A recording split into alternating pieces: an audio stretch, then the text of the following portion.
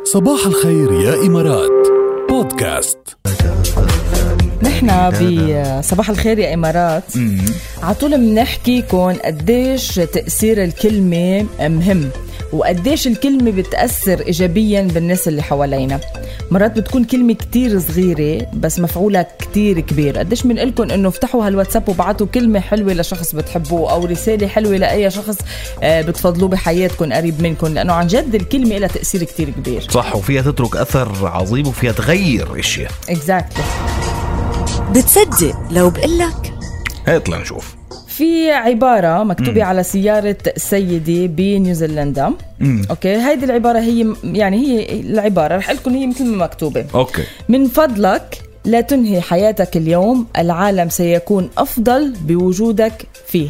اوف، هي كتبتها على السيارة. هي كتبتها، هي كوت بتحبها هيدي السيدة، كتبتها على سيارتها، طالبة جامعة. هي من فضلك لا تنهي حياتك اليوم، العالم سيكون أفضل بوجودك فيه. 100%. اوكي، هن طيب. كم كلمة يعني جملة عبارة. اوكي. كان شخص يعني مثل ما بيقولوا مسكر الدنيا بوجهه، مسود الدنيا بوجهه ورايح بده ينتحر، يعني قاصد الانتحار، يعني عكس الجملة عكس الجملة تماما. وشاف الجملة إليه، شاف الجملة. لا تمزح. جمعن فيها، رجع يقريها مرة تانية، يرجع يقريها مرة ثالثة ويتمعن فيها مزبوط، يقول إنه هيدي الصبية أنقذت حياتي. اوكي، فراح وكتب انه نطرها لاجت هي خلصت من الجامعه وطلعت وشكرها وقال انه هيدي الجمله اثرت بحياتي وانا كنت رايح انتحر وبس قريتها تغيرت كل مفهومي للحياه وعم يشكرها يعني. يا ويلا قديش الكلمة فيها يكون لها أثر طيب. وقديش الكلمة أنقذت حياته عن جد.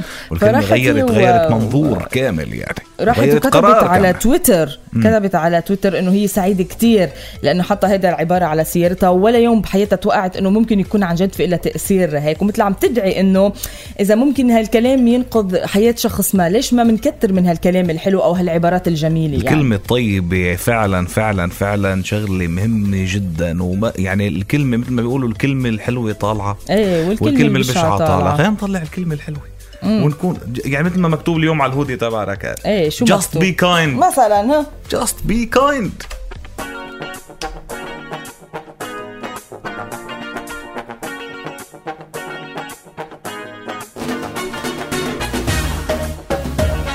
ما في منك انت. انا 150